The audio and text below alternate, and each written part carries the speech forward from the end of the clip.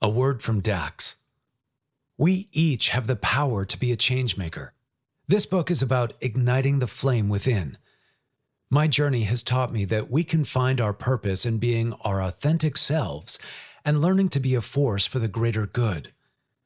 We tend to experience the world through its natural and manufactured separations.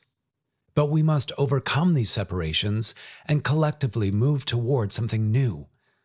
I want to show that it's possible to reframe our understanding of the world in terms of union or unseparation so that we can become the impactful changemakers that the world needs now. A few months before opening the Never Apart Center in Montreal in 2015, I wrote a manifesto for the project, the progenitor of this book, Age of Union.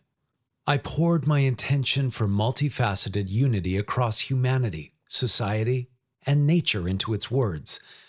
I didn't know how the cultural center would take shape, or what paths it might lead us down. I only knew I wanted to make a difference. The core idea of this center was to create social change and transformation, but also to bring forth spiritual awareness through the powerful modes of culture. We wanted to do what the words "never apart" suggested, bring an end to separation. We believed that by exploring culture, we could help remove the barriers between people of different backgrounds and perspectives and begin breaking down our separation from nature to better understand our place in this world. In the sections that follow, I will share my background as both the founder of Never Apart and the founder and CEO of the tech company Lightspeed. You'll get to know me as a spiritually and environmentally interested person.